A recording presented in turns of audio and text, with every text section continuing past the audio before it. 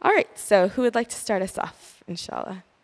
Questions, comments, reflections, praise for the Khateebah, mashallah. Yes. Well, assalamu alaikum, sisters. I'm visiting from Minneapolis, Minnesota, and I'm visiting my husband's family in Riverside, California, and we're actually just on our way to attend a family wedding kind of event up in the San Fernando Valley. So since I was on Facebook, I saw that the timing of today's Women's Mosque of America prayer perfectly coincided, and so we worked it in. My husband went to pray at the Islamic Center of Southern California. He was wondering if he could attend, but I told him sternly that this is all female space. So even though you're most supportive, you just have to go to wherever. So he dropped me off and he'll pick me up afterwards.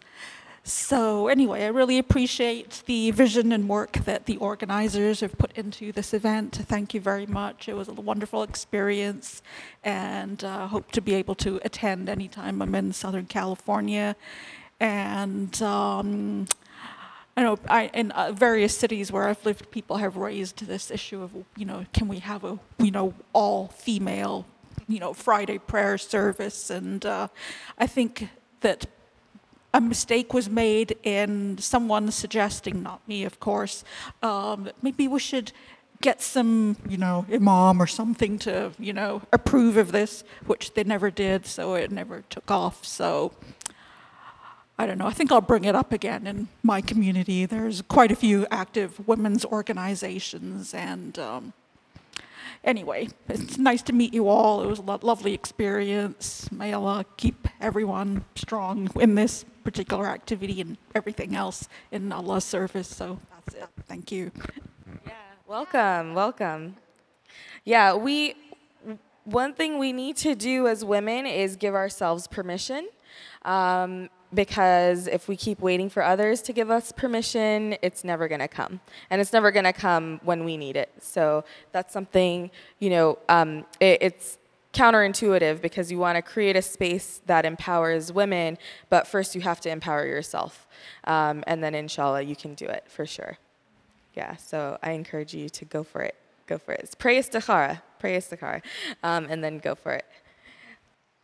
Did anyone, so when you were talking about, your process, I think for me, when I get into that overwhelmed state, it always has to do with time. And again, it's rooted in Islam, but it's taking me out of alignment, right? So it's this belief that my time on earth is limited. This is the dunya, it's temporary. I better make the most of every single moment. And then I often feel like, oh no, I'm behind, and then I stress about that. And then something that I've been practicing recently is just recognizing, like you were saying, when you see your schedule go out of alignment, that's your kind of canary in the coal mine, right? Okay. Sometimes these things come to me and I'm like, did I just make that up? For me, it's that my shoulders just tense up. And so now, sometimes even in prayer, I'll feel my shoulders tense up. And it's like, wait, I'm praying. So now every time I feel that, any tenseness, I'm just saying to myself, I'm submitting to you, Allah, in this moment. Because I think also when we get so overwhelmed, we're thinking about the big, grand scheme of things. Just to break it down into this moment, yes, I can submit to you in this moment and just relax. That's something that's been working for me. Does anyone else have any other methods they've been using? Assalamu alaikum. Thank you so much. So I have a question. And you mentioned in the khutbah, which is really helpful. Thank you so much for raising these issues. When you get to that point and you need to get away, you might be with people, or and you just have to leave. So how do you navigate that area of dealing with other people and the pressures of other people when you know you need to have that time and space for yourself? How do you make the space for yourself when you have the demands of other people? Do you understand? I do, yeah. And I think I realize that I'm in a specific type of situation too, right? Like I have the demands of my family, but I don't have kids. right? So I recognize that too. And I also think I have a really supportive group of people around me usually who they themselves would respect that boundary, you know? But I realized that before I never used to draw boundaries for myself, and I never asked for the time. Like I never asked for the space. I never said, I'm really sorry, but I'm actually really not feeling well right now, or I need to just take some time for myself. I never used to remove myself from a situation because for some reason I thought that I owed it. I don't know why, but there was something in me that I always thought I have to do this. I have to make sure I'm present here for them, or for this, or for whatever, right? I don't know where that came from, but once I started to just draw clearer boundaries for myself and learn where I need to be in certain moments, especially for my mental health, I would just be very clear about it and draw a line in the sand, and then folks would just start respecting it, right? Even, my family does that. Like, they're very well aware of my stressors and my triggers. So, and my partner is too. So it's kind of like, the more and more I started to recognize them and be aware of them, everyone else could feel comfortable about it too, rather than, whoa, what just happened? Like, why are you reacting like that? So the more clear I was, it was clear, like, it was actually more comfortable for me and everyone around me. And it changes over time. And honestly, some days I have more capacity than others. And I actually just let people know that. Like, hey, actually, I'm feeling really okay today. Like, we can totally do this. I'll do that. Yeah. That's such a great point about, the first step is drawing your own boundaries and knowing your own limits. Because also, and the fact that you said it makes other people more comfortable too. Because otherwise what you're doing is you're putting the pressure, you're victimizing yourself, and you're putting the pressure on everybody else to know your boundaries. And that's not fair to them as well. So that's a great point, that it's like sometimes we think, oh, we're going to disappoint people or annoy them or whatever. Actually, if they know what your limits are, then they don't have this pressure of having to, read you and figure out when you're okay and when you're not. It takes a lot of pressure off of them as well to interact with you. I used to do that before. The expectation that people should understand. It was unreasonable, and then I realized. Yeah, it's a great point. Anyone else? Thank you so much, Kifah, for beautiful khutbah. Thanks for your voice. Oh, my pleasure. Your story really resonated with me, and especially the aspect of being a traveler and that difficulty of coming back from some kind of intense journey, whether that's physical or internal, or whether that's a period of study or a period of service or whatever it might be, that coming back from that you experience this kind of emptiness. You said you felt like you had nothing to give, and I just think it's so interesting that maybe from the dunya point of view, that's a bad thing, to have nothing to give, but actually in this sense of oneness that you're talking about, that's the most beautiful thing, and that's real deep submission. And Wow. I was so inspired to picture you in that moment, and I could also, from my own experiences, remember those moments where I really felt like I had nothing. And it's easy to be thankful and to thank God for everything when you're feeling great, like you have a lot, and I'm thankful for this and this and this and this. But when you feel like you have nothing, to feel really thankful then, that's, I don't know, I feel you're really hitting on something profound, and I'm so grateful you brought that up. I didn't think about it that way, so thank you for that perspective. Yeah. I thought I'm just reiterating what you said. Thank you for sharing that.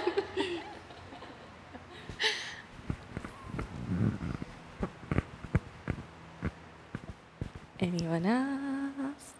Priscilla, you look like you have something to say. I don't really have very much to share today, but I enjoyed your khutbah, and thank you so much. But something I heard that's I need to comment on, I think. And that is, I think I heard something about you didn't feel worthy, or you didn't feel like you had something that you didn't have anything, or you, did I hear something like that? Okay, okay. Okay, so, everybody's different, and so that was just so foreign to my ears. And we're gonna have to do better, because that's scary. Those were scary expressions, okay? And so I've been in scary places before. I've been in a mental health state, so I know how it can go. But even in that mental health state, when I thought about harming myself, and this was and I've shared this before, but this was the death of my daughter, and I thought I was so sad, and I thought about harming myself. So at that point you think you don't have anything, right? If you're thinking about harming yourself. But why I'm still here today is because I kept saying, well, hell, I might miss the cure for cancer, or I might miss the cure for AIDS. Literally, these are the things that popped in my head. It was like, oh, I can't do it because I might miss those things, and it's such wonderful things. So, really kind of listen to ourselves, and there is always something to be hopeful and positive about, always. If your baby toe don't hurt today, that's a good thing. Yeah, thank you for helping me understand that, actually. I do agree with you. I think in that moment I just didn't see it, and then eventually I did, yeah. That's a good part of it. The eventually, yeah. Get there. Yeah. But I think also, going through that helps you appreciate what comes afterwards as well. Like, you can't know, heat without cold, you can't know light without dark. So sometimes that realization and the gratitude that comes afterwards, what comes before it is necessary to give you that contrast. So also if you do feel that way, it's not, not that you shouldn't resist it, but it's not, a failure in that sense either. It's just part of the process sometimes. Yeah.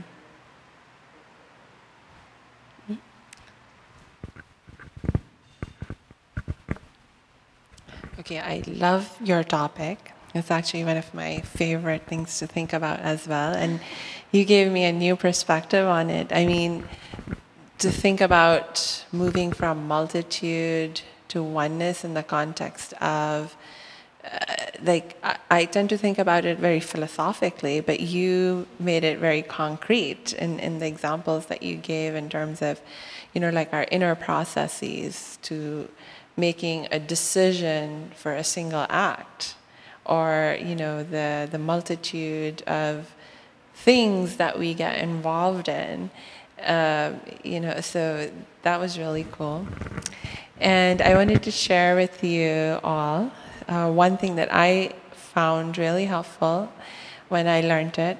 It actually comes from Thich Nhat Hanh. He's a Buddhist monk, and he wrote, in the Buddhist scriptures, there's a Heart Sutra, that's what it's called, and he wrote a commentary on it. And so one of the essential points that they discuss in the Heart Sutra is this idea of understanding multitude and oneness and how they relate to each other, actually. And so from the Buddhist perspective, the way you connect the two ideas is by seeing that everything is interconnected and interdependent. So everything that exists is a part of a single whole, and everything within that whole is interconnected and interdependent. So if you can find the awareness of how any given part is connected to the whole, you simultaneously are aware of the part and the whole, and it sort of releases that sense of dichotomy of there's multitude and there's one. It's actually, oh, there's oneness in the multitude and there's multitude in the oneness. It's like, oh, I mean, it's just, yeah, I mean, but it's like really, really cool because like, you know, and then it reminded me of this Sufi analogy that I had read a long time ago, of like, how do you think about God? Like, how do you conceive of God? And so in this analogy, it was like, okay, imagine there is a wall and it's made up of many stones and bricks. So the wall is a whole, it's like a single whole, right? But it's made up of all these parts. And so it's like multitude and oneness all in one. And so it's, you know, again, it's like if you just find the awareness of how any part is connected to the whole, then it sort of helps your mind to not be in that confusion of dichotomy. Mind blown. And I think that's the discernment too, right? That May talked to me about. Makes sense. Yeah. Anyone else? Yeah. Actually, it's a really fun way to challenge our minds to find how anything is connected to everything else and the wholeness. It's just such a fun mental challenge. And actually, the Buddhists say that's the essence of spirituality, is to find the oneness or the connection to the whole in anything and everything. That's the essence of spirituality, because the essence of the spiritual experience is that experience of oneness that is with something greater than yourself and beyond yourself.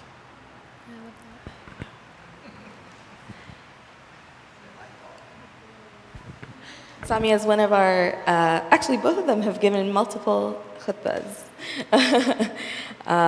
One of our regular khatibas. Anyone else? Where? Oh, Priscilla? Oh, no.